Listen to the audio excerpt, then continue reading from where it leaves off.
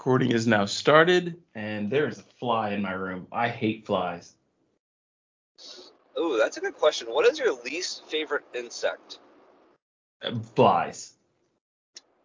I Really? hate flies. I will walk around my house stalking a singular fly if I have to. Like worse than spiders? I can avoid spiders, and I And do they hate avoid. spiders. Like I hate the idea of big spiders. I hate the idea of being near spiders. But Yeah, but they don't like come in your territory. Usually they kind of keep to themselves. yes, spiders will actively avoid you. Flies are too stupid to do even that.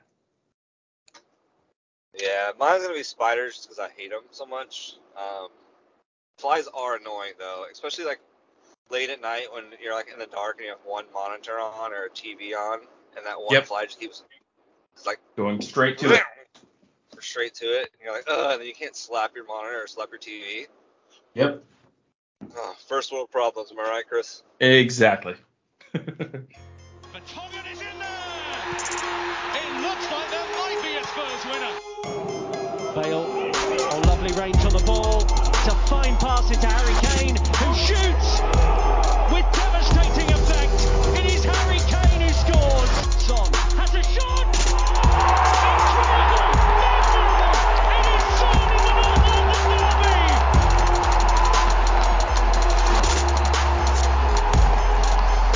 Jose Mourinho has been fired by Tottenham Hotspur. The wait is over for Tottenham fans. They now have a new head coach, and that man is Nuno Espirito Santo. Welcome to the Stateside Spurs podcast. Tonight it is Chris and myself again. I know you may all be missing Austin's voice, but hey, we are too. So you're stuck with us. Not even we can get Austin's voice. No. He has returned from his trip to Texas back to the DC area, but under the weather and exhausted. And so, we press on. And Chris and myself are here to discuss what feels like something that may be too good to be true. And that might be the pessimist in me or the Spurs fan in me. But we'll dig into that. Chris, how are you doing this fine 61 degrees out here in Texas? How are you doing? I'm excited. I'm excited about this weekend. It's I'm usually fairly pessimistic, particularly when things go our way. But I'm excited about this weekend. I'm looking forward to it. I'm feeling good. Saw some injury news today. I think it seems like we're only going to be missing Skip this weekend. So yeah, that's pretty I'm crazy. good.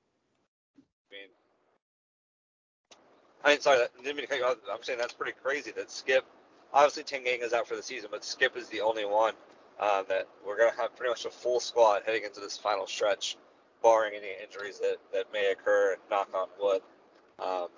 But having pretty much everyone to choose from is nice. And it's an odd feeling for us. Like, it's just weird as a Spurs fan to know like that. We're right as of right now, as of recording, we're down a man. We're down Skip, but we've done okay without him. I think he adds on to what we've got. But I mean, it is what it is. Hold on. We've done okay.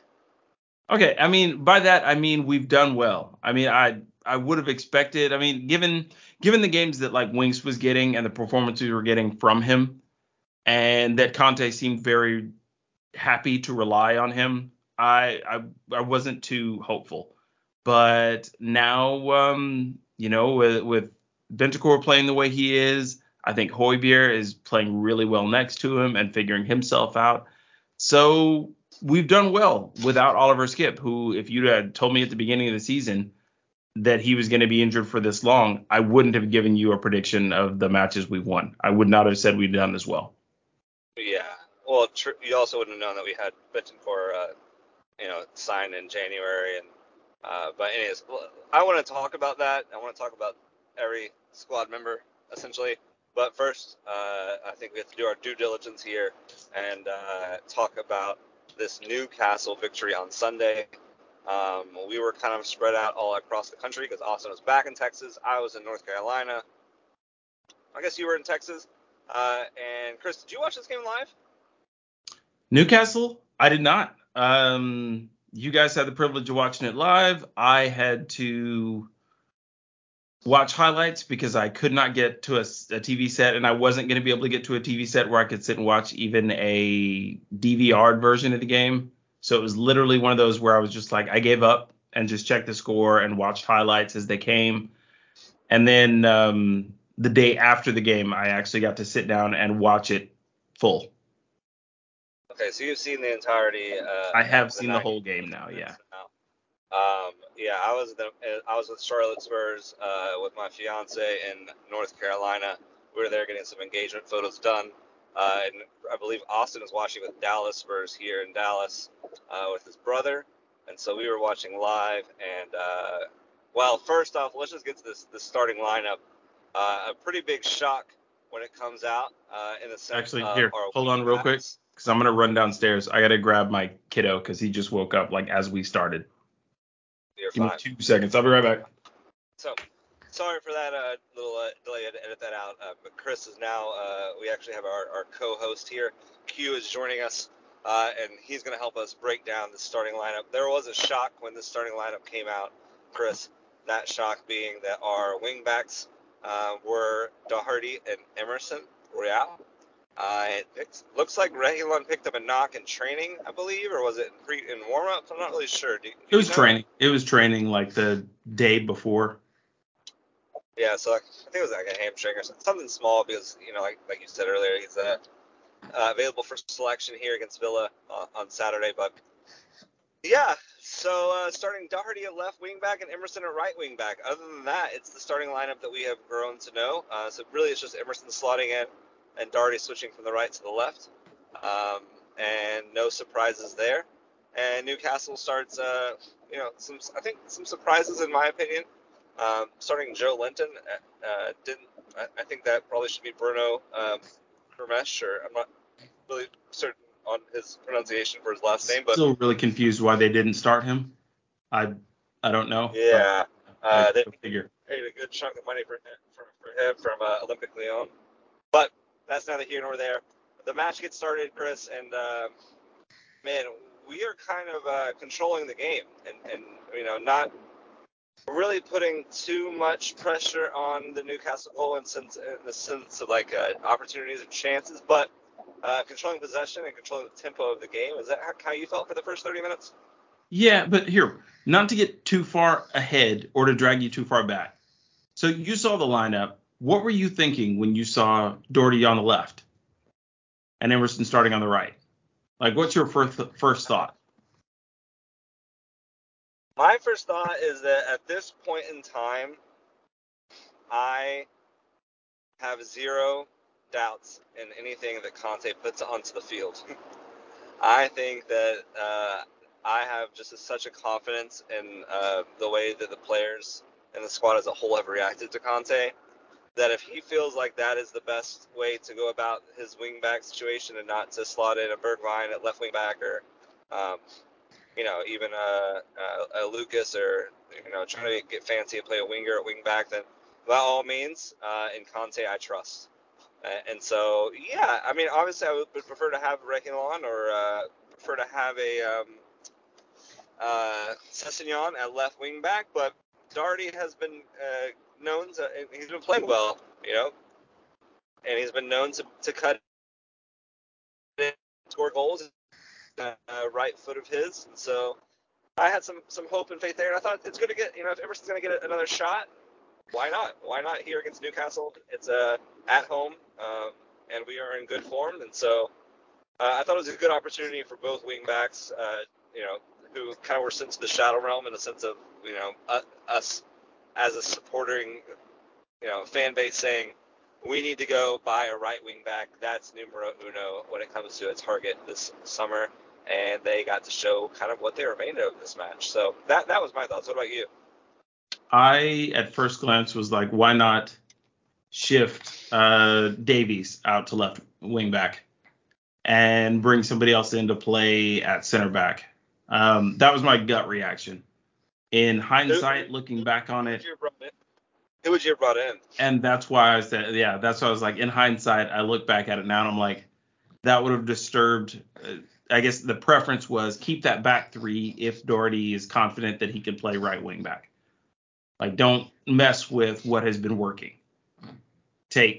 And definitely that back three has been working. So my first thought was shift Davies out, make him play left wing back, and then shift the center backs over. But like you said, 2-3 minutes into the game was kind of like, oh yeah, okay, I see why now. That back line has developed some chemistry between the three of them. They kind of know what they're doing.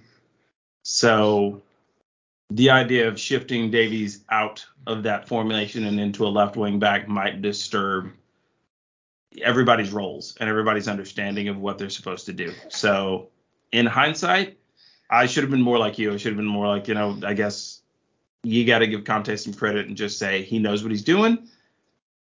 Let's roll with it. So yeah, I was just kind of like, that's why I was like, no, you gotta touch on the Doherty at right wing back or at left wing back, and then it was just a weird situation, and I was scared to death of it at first. Absolutely petrified. Yeah, and I understand that, and I think that's something that we've all thought about is why not play Davies at left wing back. But yeah, I think you hit it right on the head there. That those back three, it's like they have this chemistry together and they have been, honestly, even though we've allowed a goal here or there, and I'll talk more about our goal differential the past 5 games, but they have really, really, really come to play and solidified that defensive core sitting right in front of Hugo. So I'd prefer not to screw that up, even though Rodon's been playing great for Wells. He hasn't got a sniff of time under Conte and the Spurs team, and Sanchez, playing Sanchez at left wing back. Oh boy, yeah, pass. Yeah, I can understand that though, because like I said, the right wing backs are what we feel like is probably the weakest part of our squad, and so having both of them play is not probably desirable from a pre-match perspective, but nonetheless, that's what we went into this game. So, and once you get, like I said, 2-3 minutes into it, you felt comfortable. You felt like they knew their roles. And, they played pretty well, or not pretty well. They played excellent from the grand scheme of things.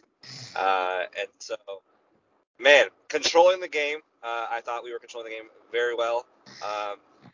And we did have some opportunities in the first 35, 40 minutes. Didn't put any of those opportunities away. And I'm always skeptical of that. I think that is all Spurs fans' worries, and maybe all just soccer fan. The worry is always that if you don't score and you let a team stay in the game, then you become more. You become more susceptible to them just scoring a goal. Next thing you know, and we have grown accustomed to over the past 3 years of conceding a goal and heads drop and not being able to turn that around. But man, that is, I think, my biggest takeaway from this game, but also what Conte has done from a mentality perspective in this squad is that, okay, concede a goal, we're coming right back at you very quickly, and we did that. But first, before we talk about our onslaught of goals, 5 unanswered, we got to talk about this Newcastle goal. Very silly tackle from Son. When I saw it happen, even before the free kick took place, I was like, why is he fouling there? Like, that just, it's not necessary. But it happens, and so let's talk about the free kick itself. Who's at fault for that free kick, that goal? Is that Hugo? It's hard to narrow it down. I think there were a couple of just kind of missteps. Is misstep the right word? Or is it just there were a couple of defensive lapses? Just brief, somebody shut off for just a split second, and I'm always worried that I'm always worried at set pieces because it's kind of a weak spot that we always have. I do think Hugo gets a hand on it. So, and I think he's sighted, so I can't blame Hugo. I want to say we can just chalk that up to a really good, well-played free kick that Hugo just didn't get to. Just not all the way. He didn't get enough on it to stop it. Because if he gets a hand on it, that's just a great save, and we move on, and we beat them 5-0. This was just a free kick that snaked through the wall. He gets a hand on it, and just not enough of it to turn it away. I don't know that I necessarily maybe blame anybody. Free kicks are a weakness for us, and it bit us again. And once again, I think you hit it spot on there. I think that we might be the worst team in the league when it comes to a conceding from a corner or a free kick or a spot kick, but then also from scoring from those. I mean, we haven't scored from a free kick, a direct free kick, in so long. I was going to say, when was the last time we scored from a free kick? I think Harry Kane is like one penalty away from being like the longest run of taking free kicks without actually scoring one. Yeah, I think he's on that run. I think he's been there long enough doing that. That's believable. Yeah. I do think I don't know if it was this season or into last season. Son scored from way out. It was one of those like into the box.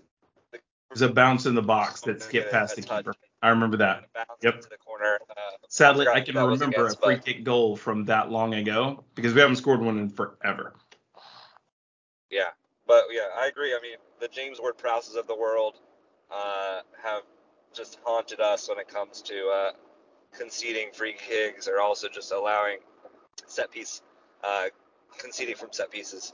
And I think that just kind of will come with hopefully some time with Conte in this offseason. We'll fix that. But it was a great strike from I think it's Shar is his name. I'm not sure for sure. I think he's a center back actually. But great strike. No clue how to pronounce that. They go and run down to the visitor section and celebrate like they've just won the Champions League. But 2 minutes later, Son makes up for his mistake, makes a great run down the left-hand side, cuts in, gets to the corner. The corner is played, pops back out to Son, and Son hits a beautiful ball in, and none other than our boy Ben Davies with a flick header to the back post equalizes for us. Ben Davies. It's Ben Davies' first goal since 2018 or 17. I mean, it's been a while since Ben Davies has been on the score sheet. But thoughts on that? Davies, right place, right time. Son, beautiful ball. Where's your credit go for that equalizer? I think actually a lot of credit has to be given to, I believe it's Eric Dyer who collects that and taps it back out to Son. Yeah. I give a lot of credit there for having the wherewithal to collect that ball with your back to the goal, look up and find someone who can immediately play it back into the box to make something happen. So I give a lot of credit to Eric Dyer there. Son he's a good crosser of the ball, so that's always going to be at least a good ball coming in. And I think Davies is just kind of right place, right time to get that tap in. I'm happy for him. I think actually with the way that he has played under Conte this season, he deserves that goal. I think he deserves it for just how well he's fit into Conte's system. Yeah, I agree. I think Davies has been one of those kind of a meme. I think the common when I'm listening to the other Spurs podcasts, he's a 6 out of 10 Davies is what people usually refer him to. He's not going to be the man of the match, but he's also not going to be usually the reason why you lose the match. But under Conte, he has maybe become a 7.5 out of 10 guy from a match perspective, and glad to see him get on the score sheet. And man, going into halftime at 1-1, what were your thoughts as a whole in that first half? We could have done better, but we also could have done much, much worse than what we had. But we were in control. It wasn't a situation where we went into the half and I thought, oh, we're not playing well. I'm a little worried about this game. Newcastle could nick this. I didn't feel that way going into the half. I just felt they had stolen a goal and we'd gotten it back, and the second half would be a better performance. That's how I looked at it. Now, the other thing with that for me is that wasn't my initial reaction, because remember, I wasn't watching the game live, so I didn't see how we were playing the first time. I felt that way when I got to watch the replay, really. But when I saw 1-1 going into the half while I'm sitting watching a youth soccer game in Keller and I can't actually see how we're playing, I was a little bit more worried.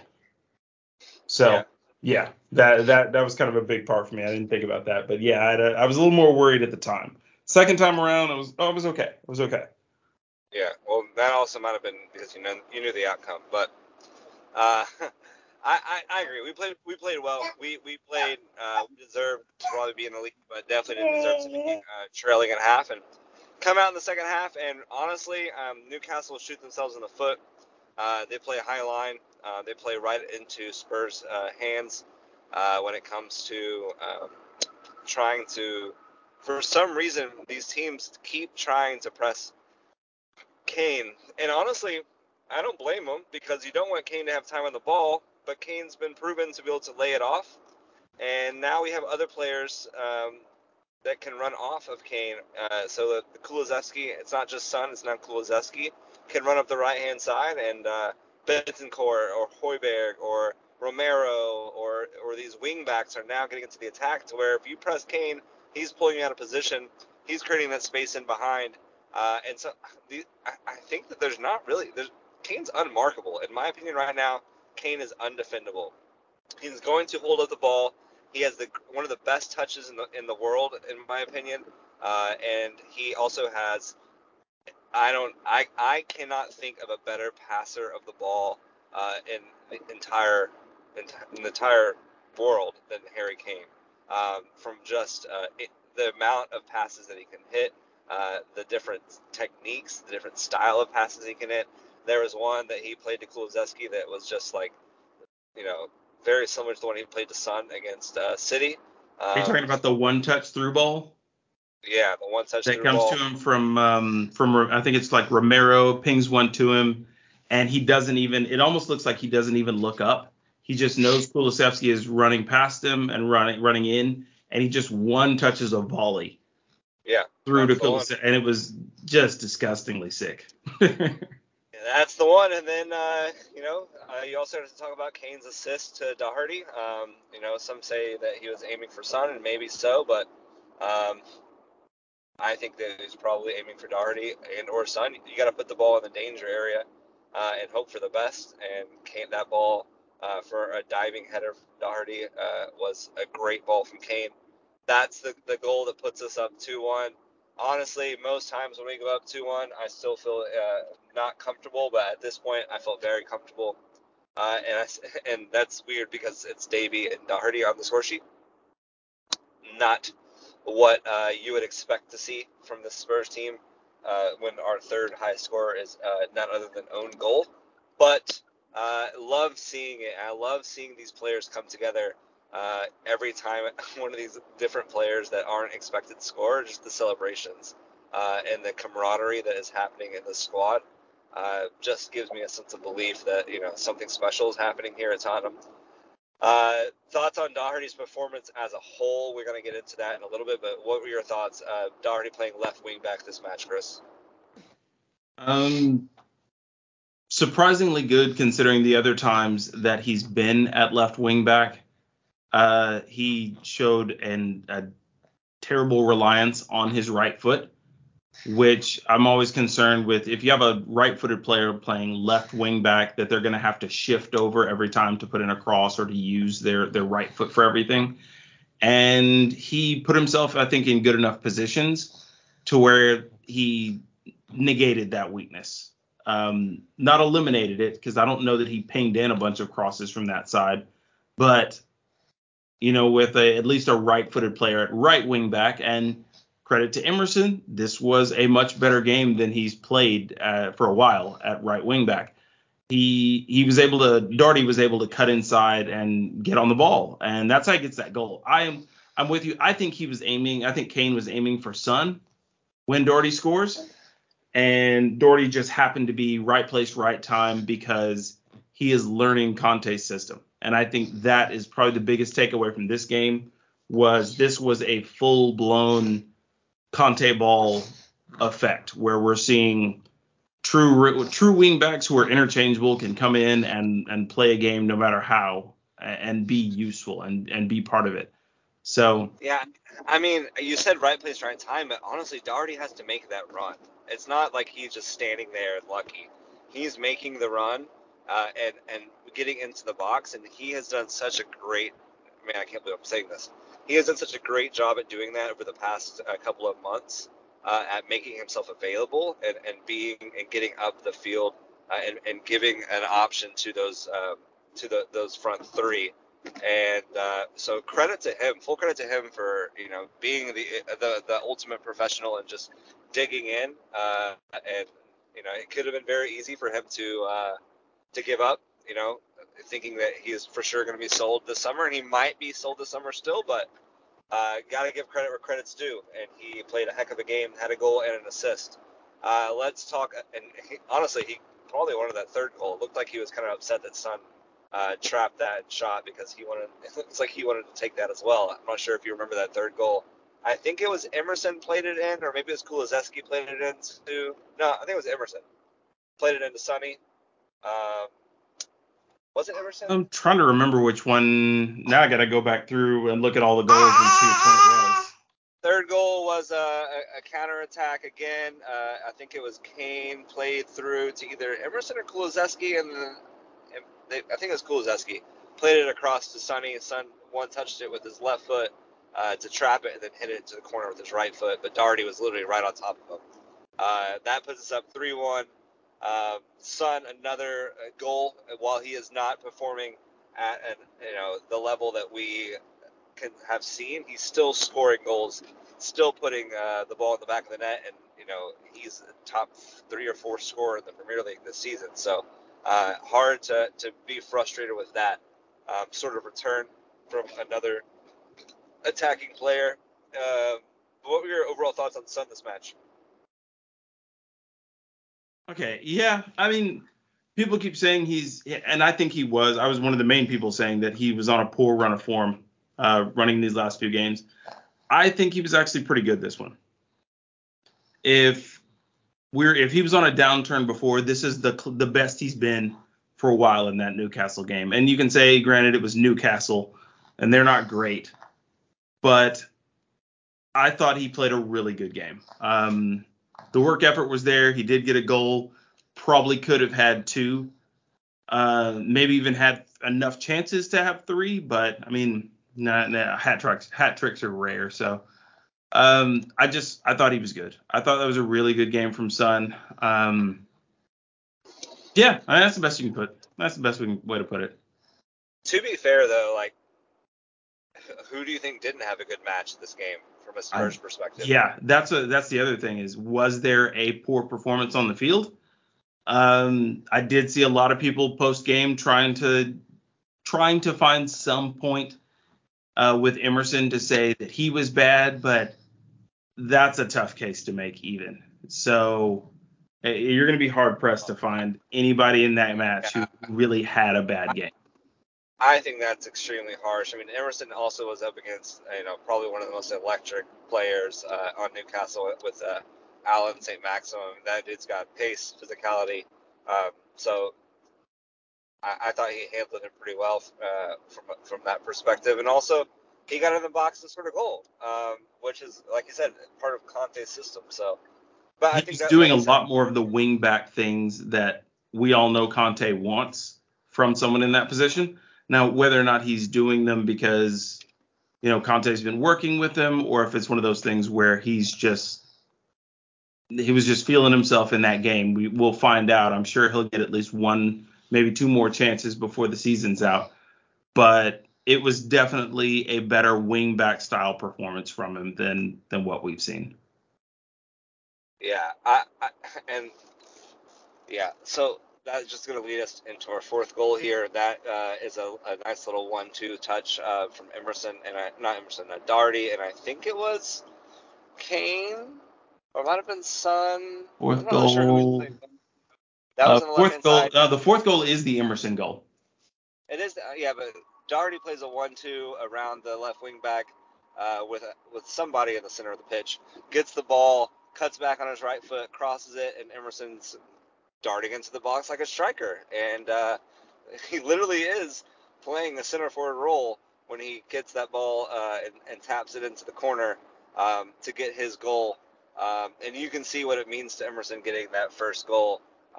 Because the other goal that he got earlier this season was an own goal, and it's so when that goal goes in, Chris, my thought is this is the system Conte wants: a wing back supplying an assist to another wing back.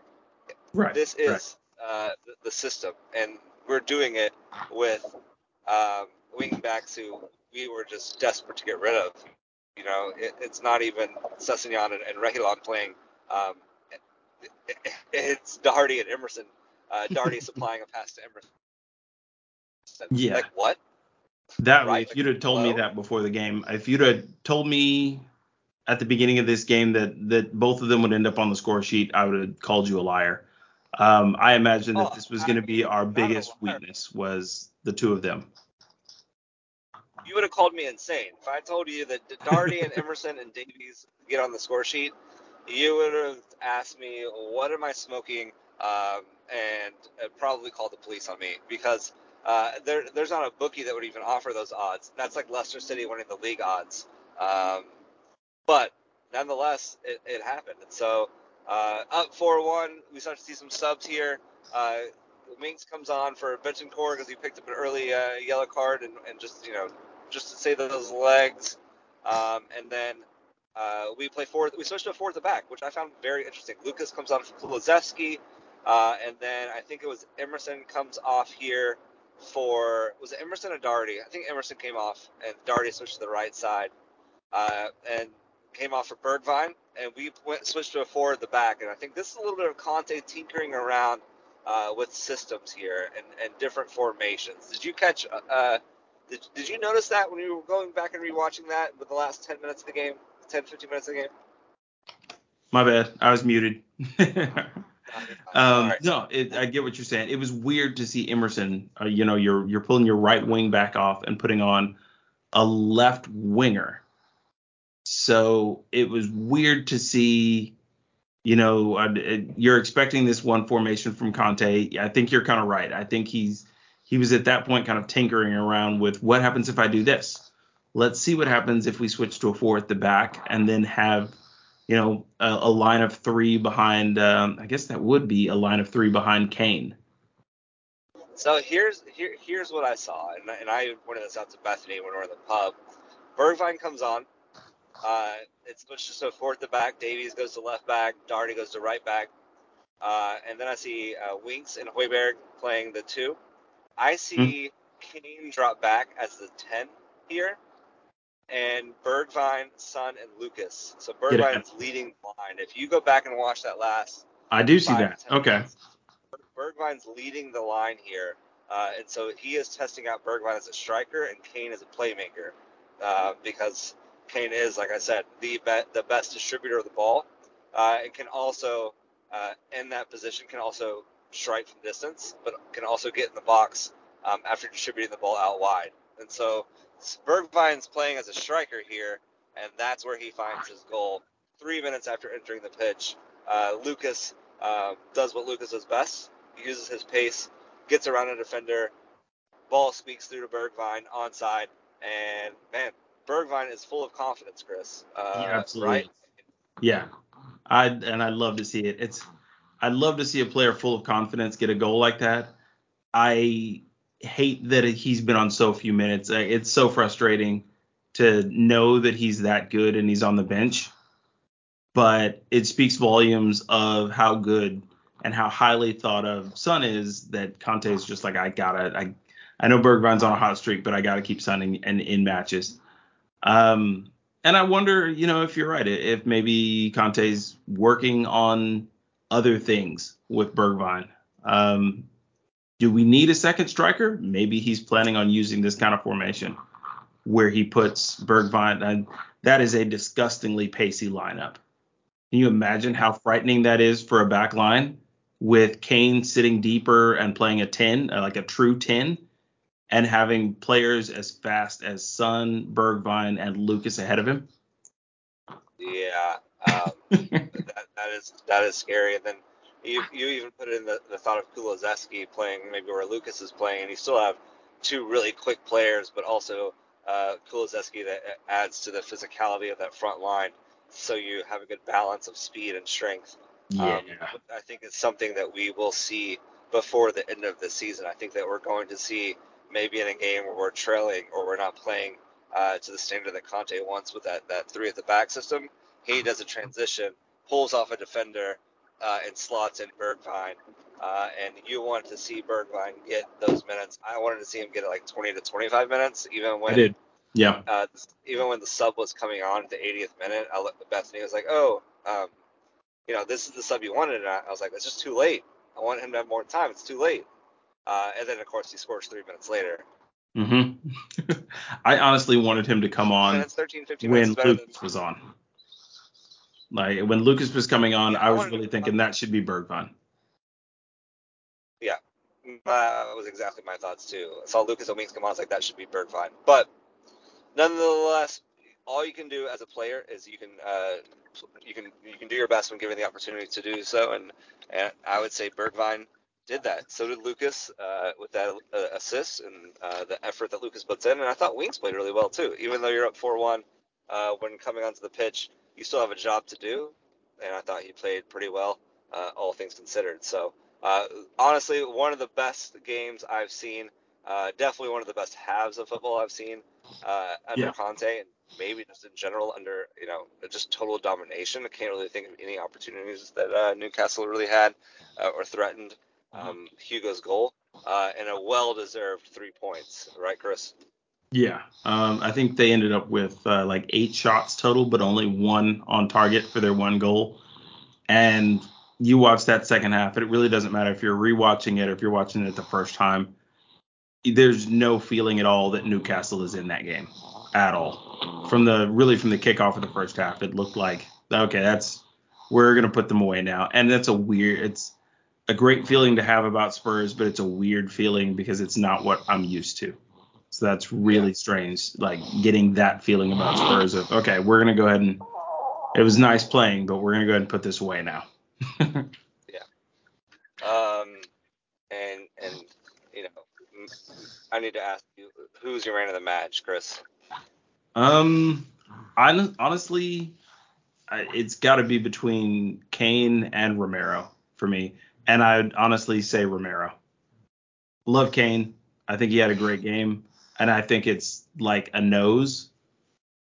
But I'd give it to Romero. The man was absolute anything Newcastle started. And I think he's one of the main reasons that we didn't see much Newcastle action, is they just could not get anywhere close to Romero in their attack. They just could not get around him. So, I would give it to Romero. But if I'm giving it to Romero, it would be because he was like a 9 and Harry Kane was like an 8.9. That's how close I think it would be between the two of them. Yeah, I would even say Kane. I would say Romero's more like a 9.5, and Kane is like a 9.4. I mean, both of them were excellent. If Kane scores a goal, he probably gets it. But and Kane probably deserved a goal. I think that's even what Conte said in his post match, was that he felt sorry for Kane because he played so well. He deserved a goal. But I also believe that Kane is the ultimate team player, and he could honestly care less. He much more cares about. Well, I mean, he said that. Yeah. He said that a number of times. He's more like, at this point, he feels like he's won all of the individual awards that he wants. Now he wants a team trophy. And I 100% am on board with that. Go get one in a Spurs shirt. Yeah, that's a very key thing, in a Spurs shirt. So I I do want to ask you, what were your thoughts on our midfield here? You were talking earlier about Skip, but Bittencourt and Højbjerg have really, really, just dominated from a midfield perspective. Even back to the City game, I think they have just really shown, since Bittencourt has come back into the squad to replace Winks, those two have just been, sweet, sweet, sweet, sweet to watch play together. Do you think this is a duo for the future, or do you think when a fully healthy Skip replaces one of these two? I think, like you said, I think very much like the back line, how we talked about the back line has kind of gelled together. I think Højbjerg and Bentancur have kind of gelled together in the way that they play. They've learned to play well as a duo. And then for me, I've always loved the idea of having depth, particularly at midfield. So I like the idea of a player like Skip coming in and giving Conte a different player, because Skip's not like Bentancur or Højbjerg or Winks. He's a different beast from the two of them. So I like having a different option that a manager can work with tactically. So I don't know that I think he comes in and possibly he replaces them in certain situations.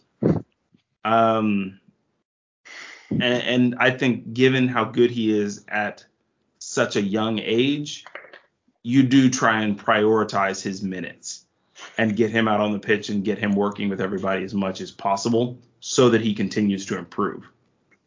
So to answer your question, I think when he is healthy and he comes back and he's in form, he probably replaces Højbjerg. And it becomes a Skip and Bentancur midfield. And then Højbjerg is probably like your first option off the bench. Winks is fourth choice.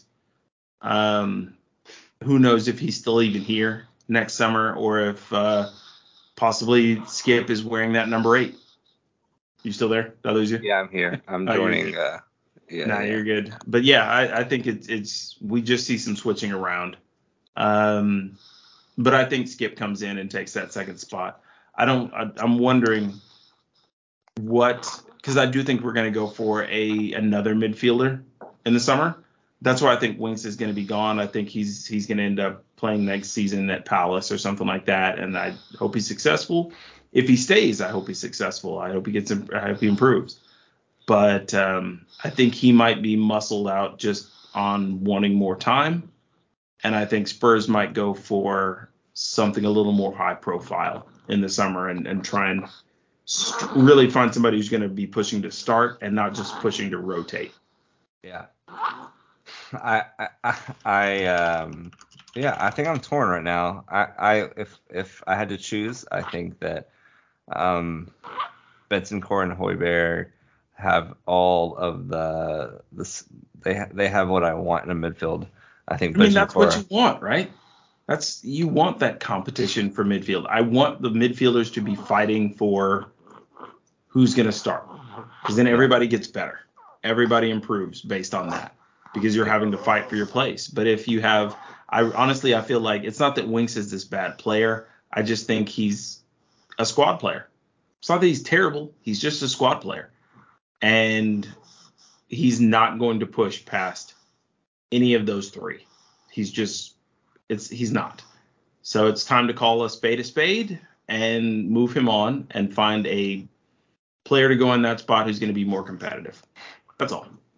Yeah, and I think that I would remain even if Skip was healthy. I think I would keep Bentancur and Højbjerg, because I think Bentancur and Skip are very similar players, and Højbjerg is the destroyer type player. I don't know. Bentancur is kind of a destroyer himself.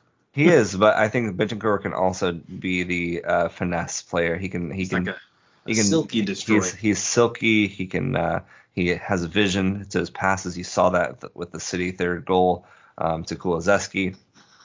And Højbjerg allows to do what Højbjerg does best, and sit back and defend that back three, where I'm not sure maybe what that looks like from a perspective of having Skip and Bentancur. But I'm sure we'll get a chance to see that. So Just thought that would be interesting to kind of discuss here as we get closer and closer to the return of Skip in this lineup, or in the squad at least.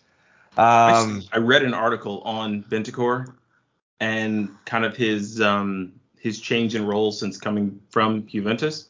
At Juventus, they specifically played him more as a kind of that destroyer role, as just a defensive mid all the time. And it seems like he wasn't really happy just being classified as a defensive mid. He wanted to do more things. And Conte has kind of given him that license to be less of a defensive mid, more of a box-to-box. Yeah, well, not only that, I mean, Bentancur's 23 years old. I mean, Kulusevski's 21 years old. These players have hit the ground running in the Premier League, and they are, give me all your Juventus rejects, please. If this is what they're going to do, yes, I'll take them all day, every day. Yeah, I mean, as a 23-year-old, you can't ask for more than that. And our central midfield core with Højbjerg, Bentancur, and Skip is young. And I agree. We go out and get one more, and we have some great rotation as we are going to be entered into mini competitions next year. But I do see Winks probably being on the way. Q, you agree, right? You want Winks out? I agree. It'll be sad to see Winks go because he's been such a great servant to the club. But I think just best from his career as well, for his career, that we move him on and we find another just really talented player, maybe even an older player, like a 27 to 29-year-old midfielder with experience to come in and add some solid rotation to the squad. Anything else you want to touch on from this game before we move on?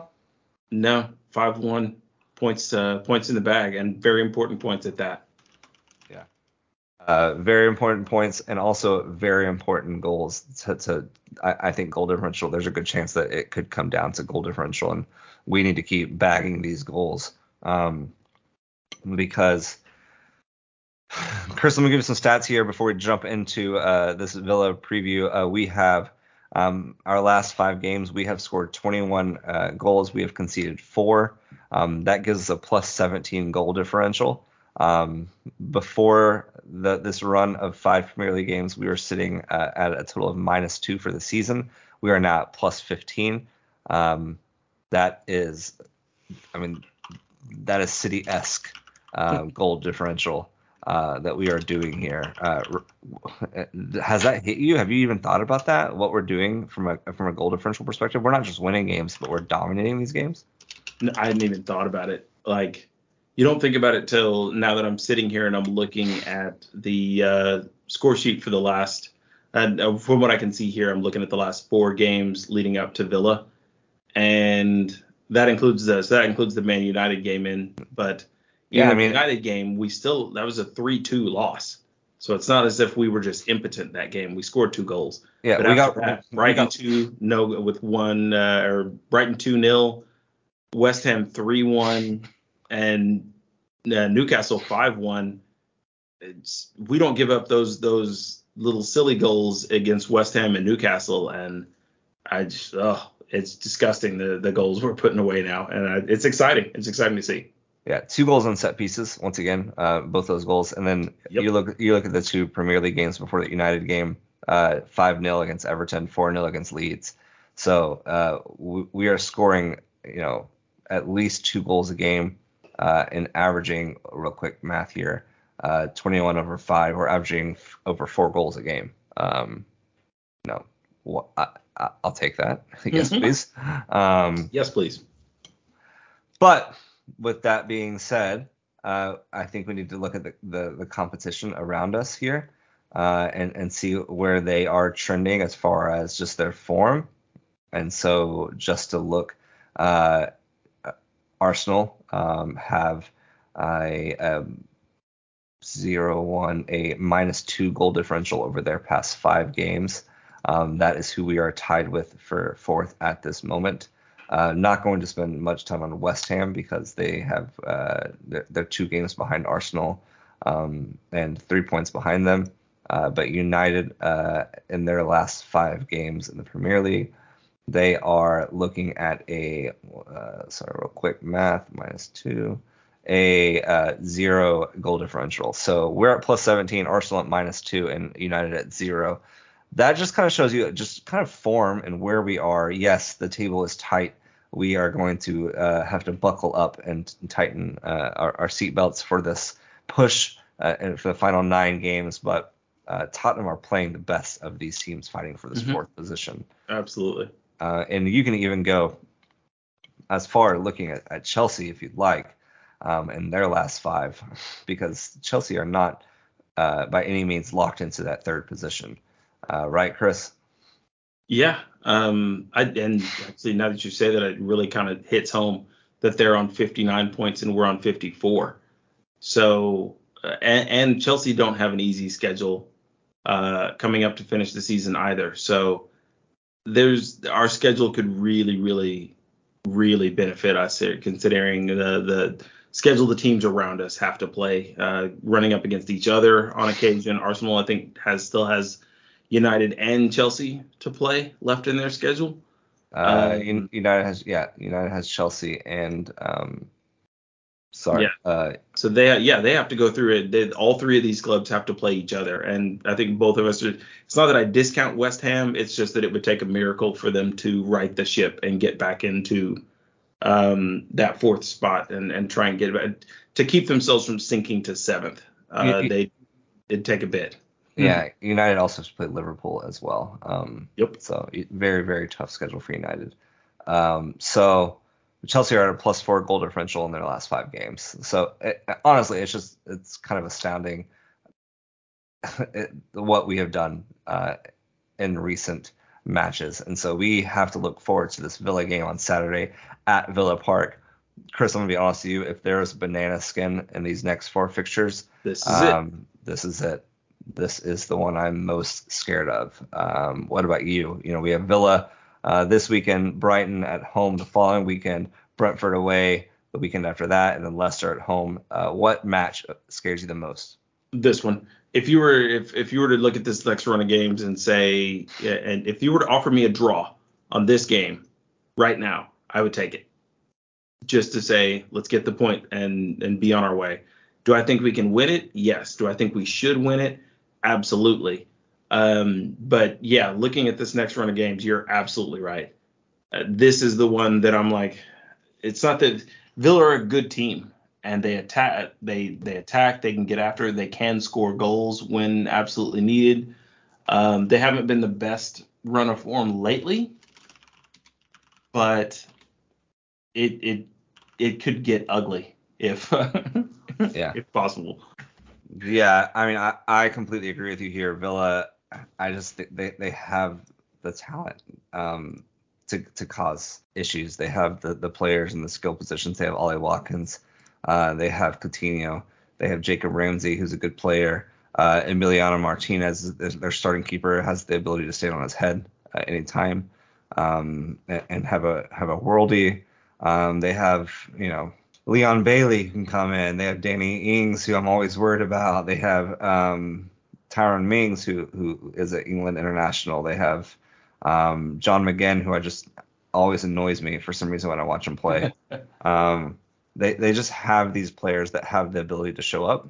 And this is one of those matches that's a late kickoff on a Saturday, and I can see Villa Park just being a rocking atmosphere.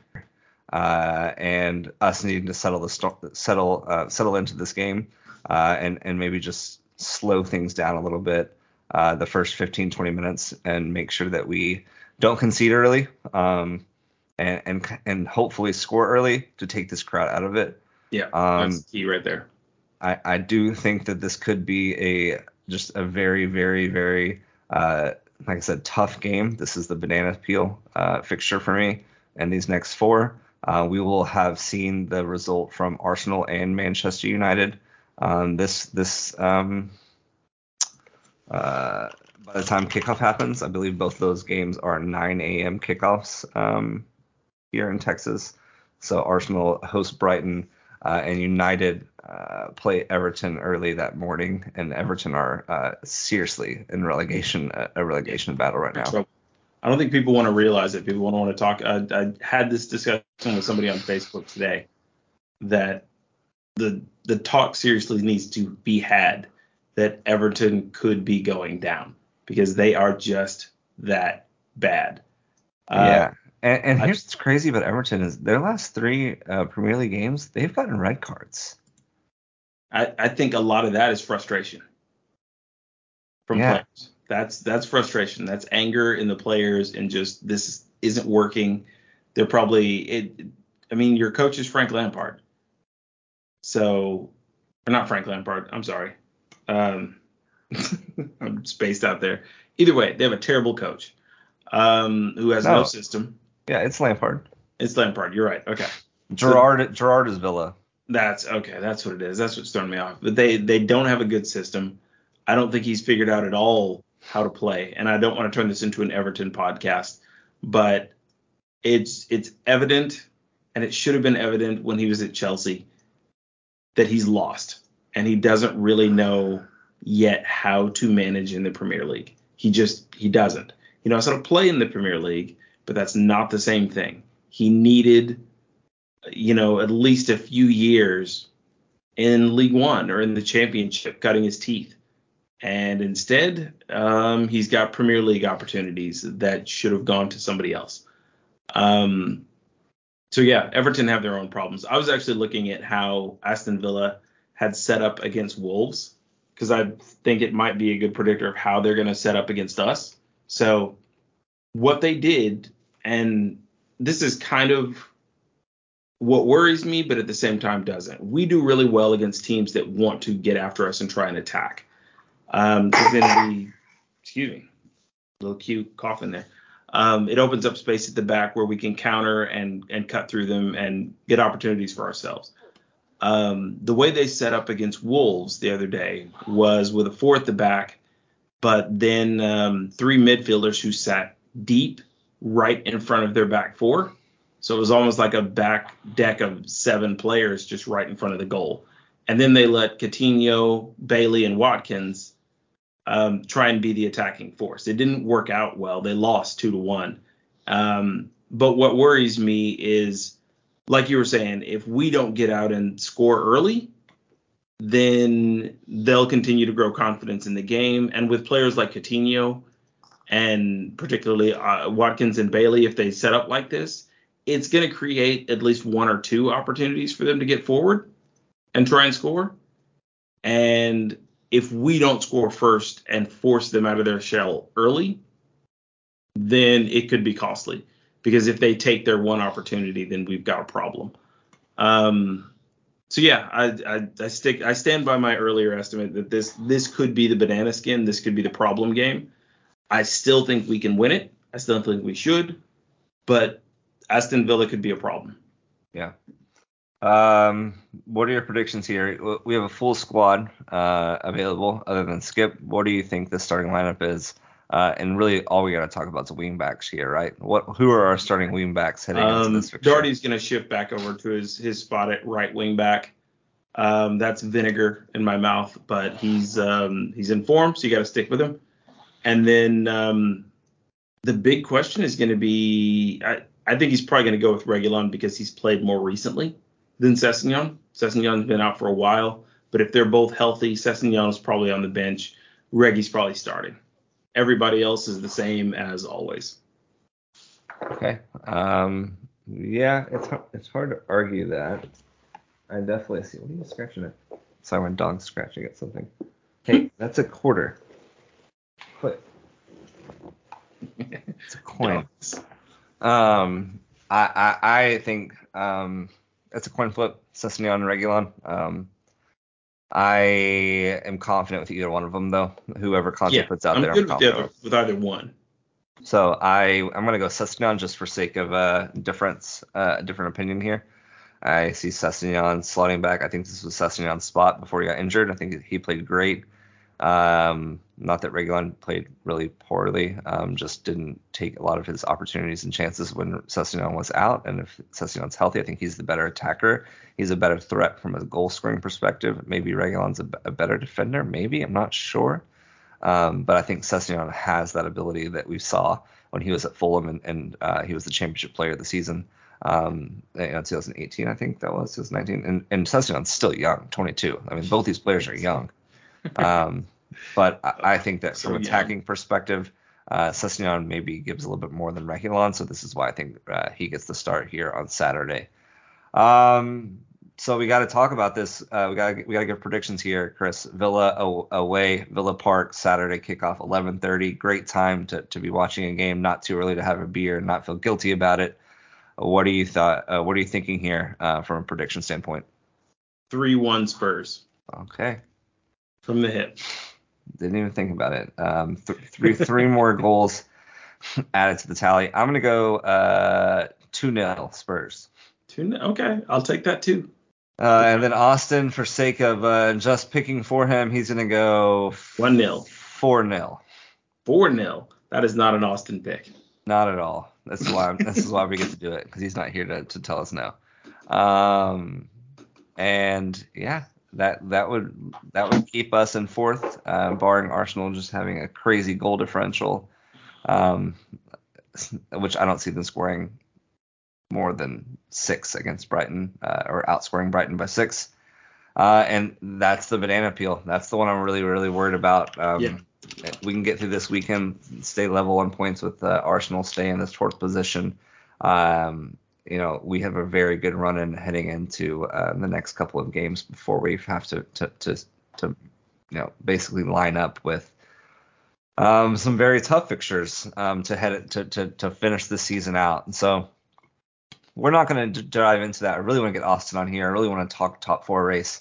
But before we get too far ahead of ourselves, I want to make sure that we take one game at a time. And we've been talking for about an hour now. So for the sake of people listening, we're going to cut this one short, or not short, but we're going to stop it here at about an hour, and hope that when we are doing this next week, Austin's joining us. We are still in this 4th position, and we are talking about a fixture next week that consists of us going against Brighton at home, which I feel like is a very favorable one for us, just because Brighton has not been in the best form, and that would be great because Arsenal have to travel to St. Mary's against Southampton. And Southampton has 2 big matches. We should all be Saints fans these next 2 weekends. They played Chelsea at home this weekend, and they play Arsenal at home the following weekend. So come on, you Saints.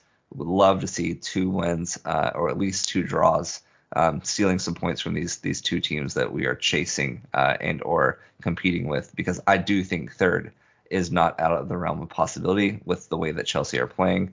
And they have a big fixture to think about because they are down in the Champions League quarterfinals against Madrid, 3-1 in aggregate. Have to go to the Bernabeu next weekend, or no, middle of next week, and so might need to think about resting some players against Southampton here. Did you read up on the Chelsea game today, or on their pregame? No. So with the sanctions and everything going on, this is kind of played. I think the mentality that's going around Chelsea now is what's playing into their poor results. So prior to the match, especially a Champions League game, they normally host like a pre-match dinner for their players and the opposing team, and they couldn't do it for the first time. They didn't have enough money to be able to feed their club and the traveling club and their staff as well. So they had to knock that expense out. And then now there's rumors that since they can't re-sign players at the moment or negotiate contracts until their sale has been finalized, that basically Christensen has said he's off to Barcelona already. So yeah, it's just their club is not in the greatest of moods. Long may it remain so. So yeah. Yeah. I have noticed there's still a lot of fans in the stands though. So fans who had already bought tickets to matches can go. They cannot sell any new tickets. So that pretty much just gives them free reign, right? Because I feel like a lot of those tickets are already sold, but they might have had a lot of pre-sold tickets, so they might be fine with that. They've already pulled in that revenue. but any new and those fans who have tickets now apparently can't like marketplace their tickets. It's either you use it or you lose it. You can't really put it back up on Ticketmaster and try to resell your ticket. Interesting. All right, last thing I want to say is that our loanees are doing pretty well. Lo Celso got man of the match against Bayern, and Ndombele scored today against West Ham in the Europa League. So that's good news, because not good news in the sense of I want them back at the club, but good news because I want their value to go up so we can sell them. Exactly. So I think Villarreal is already trying to negotiate for Lo Celso, which I'm perfectly fine with, and I'm happy for him. I agree. I have no desire to have Lo Celso back. Great that he's performing well in the Spanish league. I think that league probably is a better fit. Just fine. Yeah, and Ndombele, I would let him go for 40 mil if he wants to go back to anywhere, honestly. But we'll talk transfer talk when that time comes. Not going to wrap that up here in this podcast. But Chris, appreciate you joining, getting this done and getting this out before the weekend. And we will be back next week, hopefully with 3 points and a full squad, all three of us. I was talking to Bethany tonight, my fiance, and she was saying, she asked if all three of us were going to be. No, she's like, I feel like it's been a while since all three of you guys have been on. And I was like, yeah, but really, I feel like it's been a while since Austin's been on. Yeah, that's right. I can't say anything. I went for a while where I couldn't get on here because this guy was having a tough time sleeping and got sick and everything. But life happens. I'm just giving Austin a hard time. Yeah, of course. That's what we do. Austin, we love you. Hope you're feeling better. Look forward to getting you on here next week. And Chris, as always, come on you Spurs. Come on you Spurs.